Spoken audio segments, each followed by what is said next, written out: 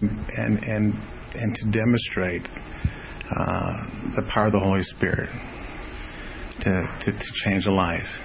Now, I have heard guys give testimony, people give testimony, and I thought, are they glorying in their past? Well, that's not the point here. Just when I was born, I was sharing with one of the guys just a while ago. I'm very grateful. I was born in March '52, and I'm very grateful that there were no MRIs in those days. People did perform abortions, but they weren't that common. Because I'm convinced that had it been 20 years later, I probably wouldn't be around.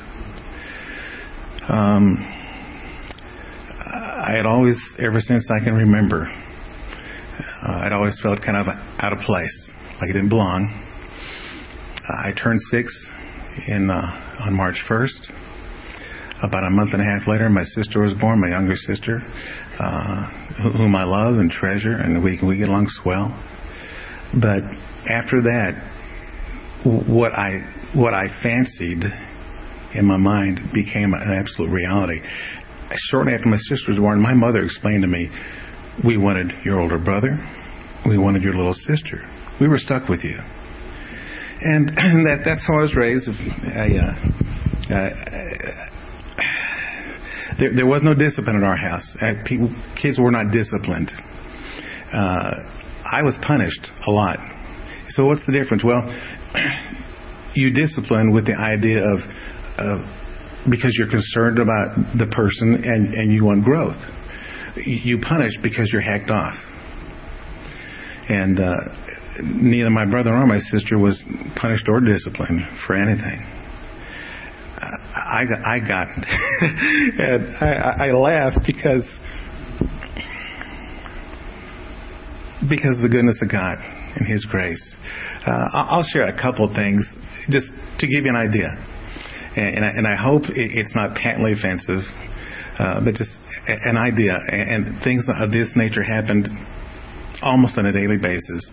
I remember I couldn't count the number of times, say, my mother would go into a rage. I was a normal kid. I did things wrong. And she would go into a rage and fly at me with her fists and on a regular basis cram a can of pepper down my throat when I was growing up. I don't know how many times I was forced as a little boy to sit on the bathroom floor and watch my dad use the facilities. Some of the things were more silly. We lived in an upper middle class area just outside of Detroit, and all the families in our area were about the same age, parents, kids, and about the time that all the parents were buying their boys bikes. Well, my parents, to keep up appearances, bought me a bike, a girl's bike. Now, there was no reason for that. And I didn't ride it for the longest time, but finally I got desperate, and I rode that thing too. It had a lot of ridicule. Guys enjoyed it. But I hung in there, thanks to some teachers from school who were an encouragement. And when I graduated high school in the spring of 1970, I was gone. I moved 800 or 900 miles away.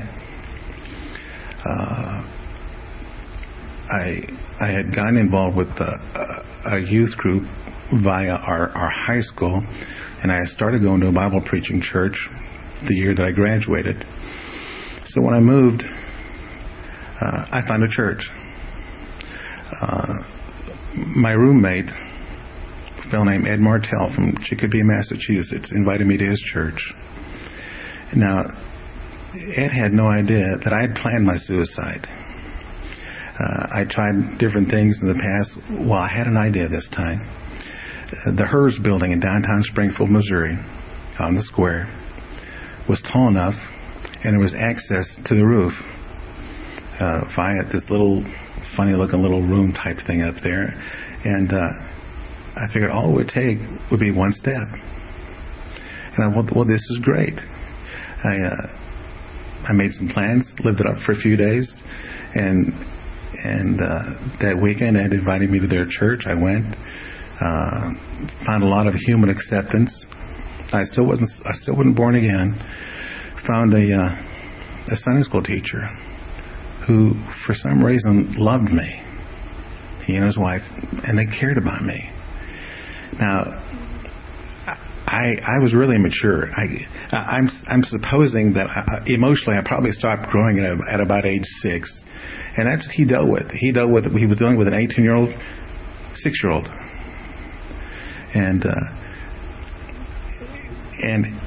there were times, you look at a guy that age. Well, you ought to be an adult, and I wasn't. And he on one hand he loved me, and on the other hand he would chew the daylights out of me, and he's so angry,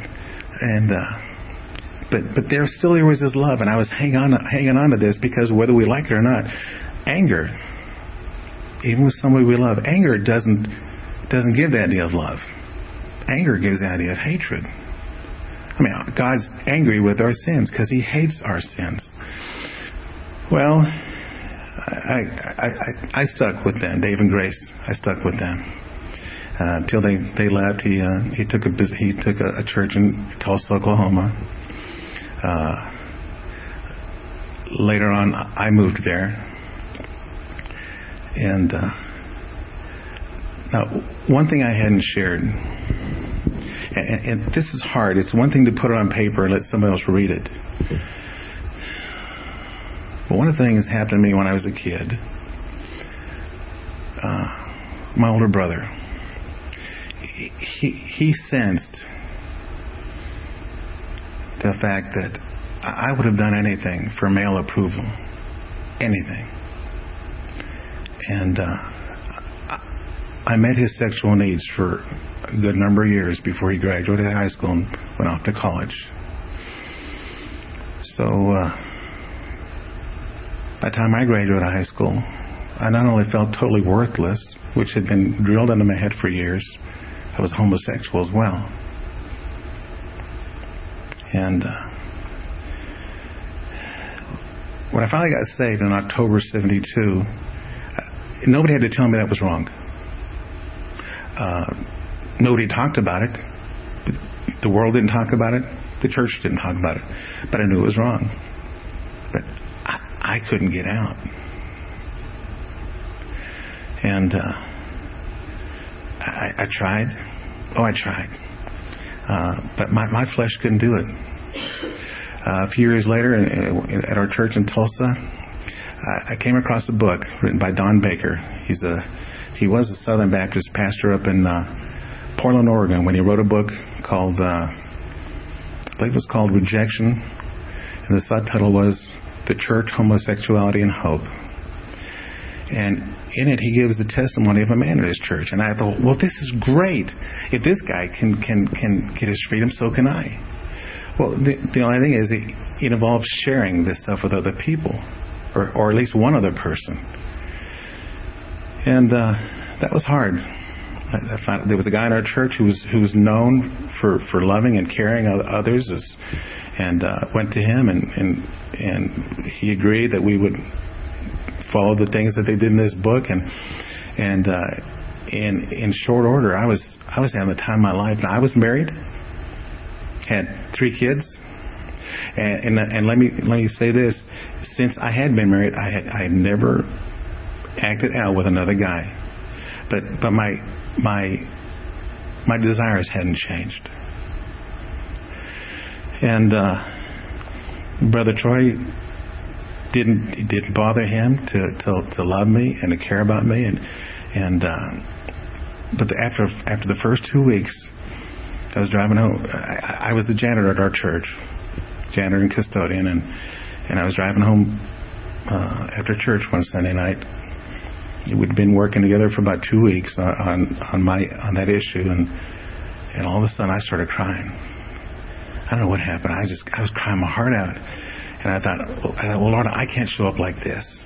I can't come in a house like this. My wife and kids need me to be strong, and so I worked up some courage and came to the front door, and my wife immediately said, well, we're having trouble with Kevin, and he's gone. We don't know where he is. I said, I'll go look for him. I was lying. I went back to the church. I mean, I couldn't have helped Kevin the way I was. And I went in the building, found a place to pray, couldn't pray, tried and couldn't, tried and couldn't. And finally I went over to Brother Troy's office. And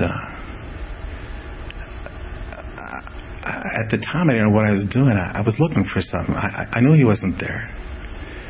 And I needed some, or I thought I needed something to remind me of Brother Troy. And I got down on his chair, and I buried my face in the cushion of his chair, and I just cried, and I started crying out, Daddy, Daddy. Only I wasn't thinking about God. I wasn't thinking about the fellow I was born to. The face I was seeing was Brother Troy's. And I was going through withdrawals. And I just like a guy withdraws from cigarettes or booze or cocaine, I was going through withdrawals. And after that night, things got a lot easier. I saw him again Tuesday, and Tuesday he said, Rick, I'll always be here for you. And to a 48-year-old, 6-year-old, that meant a lot.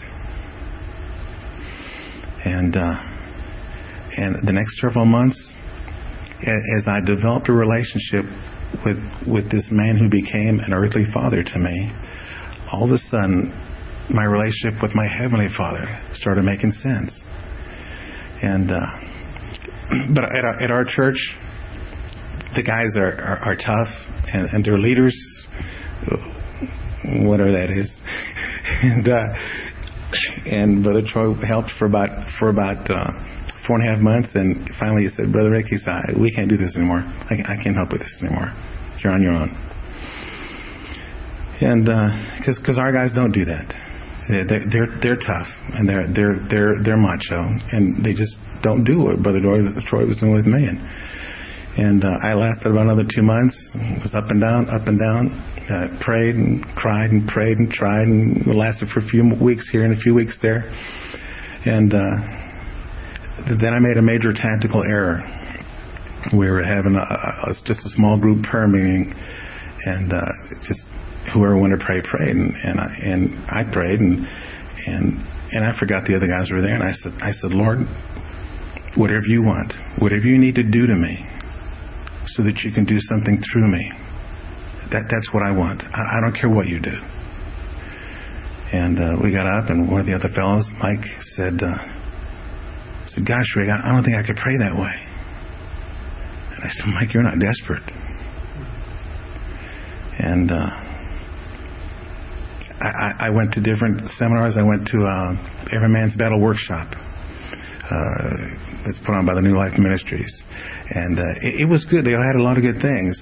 But everything they did was designed to strengthen the flesh, to serve the Lord, to get out of your hole, to quote, get your freedom. But that's, and of course I didn't know then, but that's not how the Lord operates. I'd been to a number of times to Celebrate Recovery. It's an outfit out of Rick Warren's church. Celebrate Recovery is the evangelical equivalent of Alcoholics Anonymous. Now, Baptists have something called Reformers Unanimous, but all three programs are designed to strengthen the flesh. Well, my flesh wasn't strong. My flesh was very weak, but there was always in the back of my mind the fact that for several months, 5 or 6 years ago now, I was free. It was about a half a year. I was free. I was totally free. And I'll never forget the joy and the relationship that my wife and I had in those days. Nothing compared with, and the kids were growing because Dad was growing. And I had got into the habit of the practice of, I had to be at work at 7. I'd get up at 4:30, shower and shave, sitting in my chair in the living room at 5.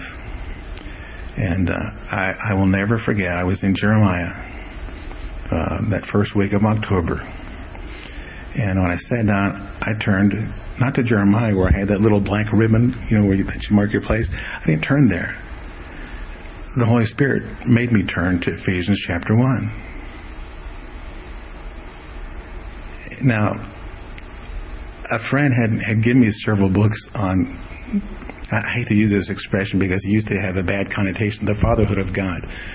But not the universal type of thing that they used to talk about, but the fact that He is my Father, and your Father, and your Father, and your Father. And I've been learning little by little about, and then the last book he gave me was one by Jack Taylor on our identification with Christ. So I sat down, and for some reason didn't turn to Jeremiah. I turned to Ephesians chapter 1. According as He hath chosen us in Him before the foundation of the world, that we should be holy and without blame before Him in love, having predestinated us unto the adoption of children by Jesus Christ to Himself, according to the good pleasure of His will, wherein He hath made us accepted in the beloved. And all of a sudden, a scripture that I'd read 1,000,000 times in the past started making sense. He decided, according to verse 4, that eons ago, that whoever was in Christ, He was going to view them as perfect. Verse 5 says we're adopted.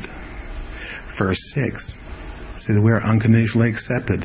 Not approved sometimes. He's not an indulgent Father, but accepted regardless. And all that my prayer time went into overtime. Then I realized it was getting late and I had to be on to work, so my devotional time continued on my half-hour drive to work, all day long at work that day, the next day. I would stay up till 12 o'clock, 1 o'clock in the morning studying, and then get back up at 4:30 and study some more. I wanted to spend some time with my Abba Father, my Heavenly Daddy. And I was looking at that list of things that people get when self is in control. Well, I was just the opposite. It started 1st of October. About halfway through December, I had this stabbing pain where it felt like if you can imagine taking an ice pick and sticking it underneath your right shoulder blade and it comes out the front. And I knew what it was, because several years earlier, when I was about to throw in the towel and everything, I developed what they called shingles, and I knew what that pain meant. I was about to develop a full-fledged case of shingles. Well, I knew why that happened a few years ago, but I said, Lord, what's going on? Everything's going great. I'm walking with you, and you're having your way in my life. Why? What's going on? And I went to our family doctor, and I meant to ask the doctor, and I didn't think. I just told him the symptoms, and he agreed that I was getting shingles, and he gave me a prescription. Well, I had got my sense back together, and when I got to the pharmacist, I asked her, why? I said, I'm not under any stress. Life is fantastic. She said, tell me what's been going on in your life the past couple of months. And I shared it with her. And she said, there are 2 types of stress. Bad stress and good stress. You're under a lot of good stress. And when I left, I thought, okay, Lord, if this is going to be a necessary part of what's going on, fine. I don't want to lose this new walk. And I remember after the first few weeks thinking, well, how long is this going to last? Because I had turned over a new leaf a zillion times in the past. How long is this going to last? And then I remembered Dr. Solomon was teaching this kind of stuff. Grace Fellowship. Oh, wow. They're not in Colorado anymore. What's going on? And I finally got a phone number, and I called Grace Fellowship International. And I don't remember what day of the week it was, but there shouldn't have been anybody in the office. But the Lord knew ahead of time what I needed. And this man answered the phone. And I had a zillion questions over the past 2 years, particularly the first year. Everything was so new to me, and the Grace Fellowship, through Brother John, provided a lot of material for me to read and to grow thereby. But my life, because you guys don't know me, but the Holy Spirit does, and I do. And my life is a testimony to the fact that it doesn't matter where you've been, that we have a loving, kind Abba Father who cares about each and every one of us, who all He wants is, I almost said all He wants is everything, but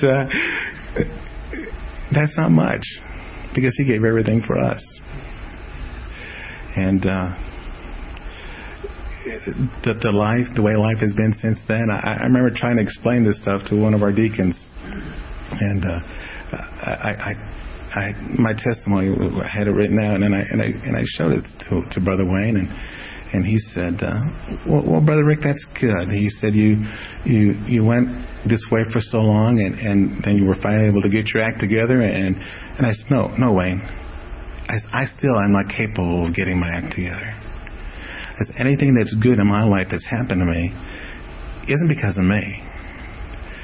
I said, Wayne, it's not me to forgive Brother Frank. Frank at one time had said, well, Rick, what you do around here is not real important to me. He said, you're not worth very much, and you'd be easy to replace.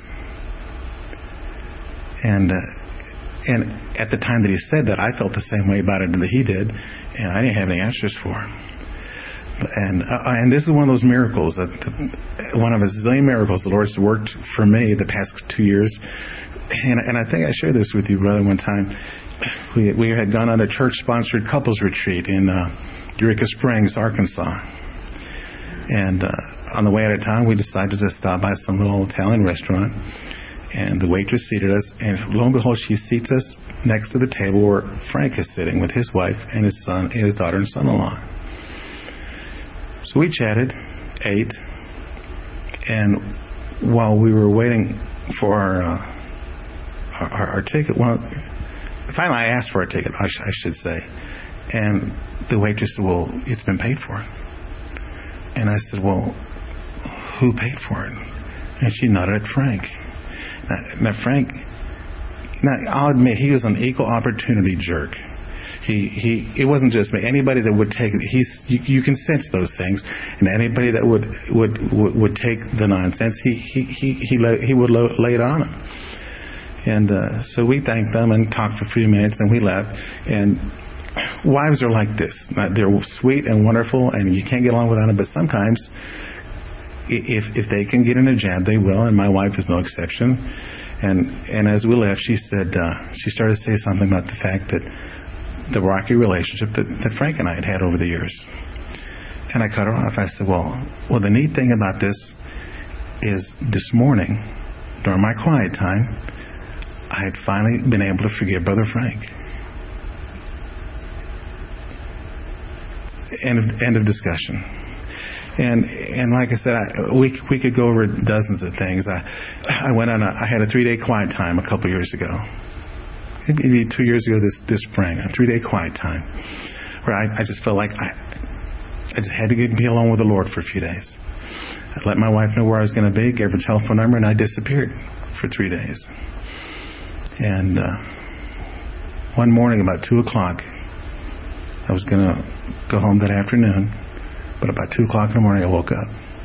And my spirit was really concerned about my daughter. At the time she was probably 11. And she wasn't a big sin, she wasn't in the sin big or anything, but my spirit was burdened for her. I prayed for a while. Got no relief. I started to pack. I was going to go home, see what was wrong. Before I got out the door, the Holy Spirit said, everything's okay. And when I say that, He doesn't speak in an audible voice, but you know when He's dealing with you. And I said, okay. Went back to sleep. I found out the next day that for some reason she had woke up with horrible stomach pains at 2 o'clock that morning. At the time when the Holy Spirit had woken me up and said, pray for her. Well, something simple, yeah. But you stay open to whatever He wants. And I could go on and on, but I can't. But just learning to abide in Christ. It just, I don't have a word for it. I just, like the song says, there's a peace in my heart that the world never gave, a peace it cannot take away. Though the trials of life may surround like a cloud, I've a peace that has come there to stay. And that's what this life's all about, the exchange life. Brother, I could go on for another hour. You better take this.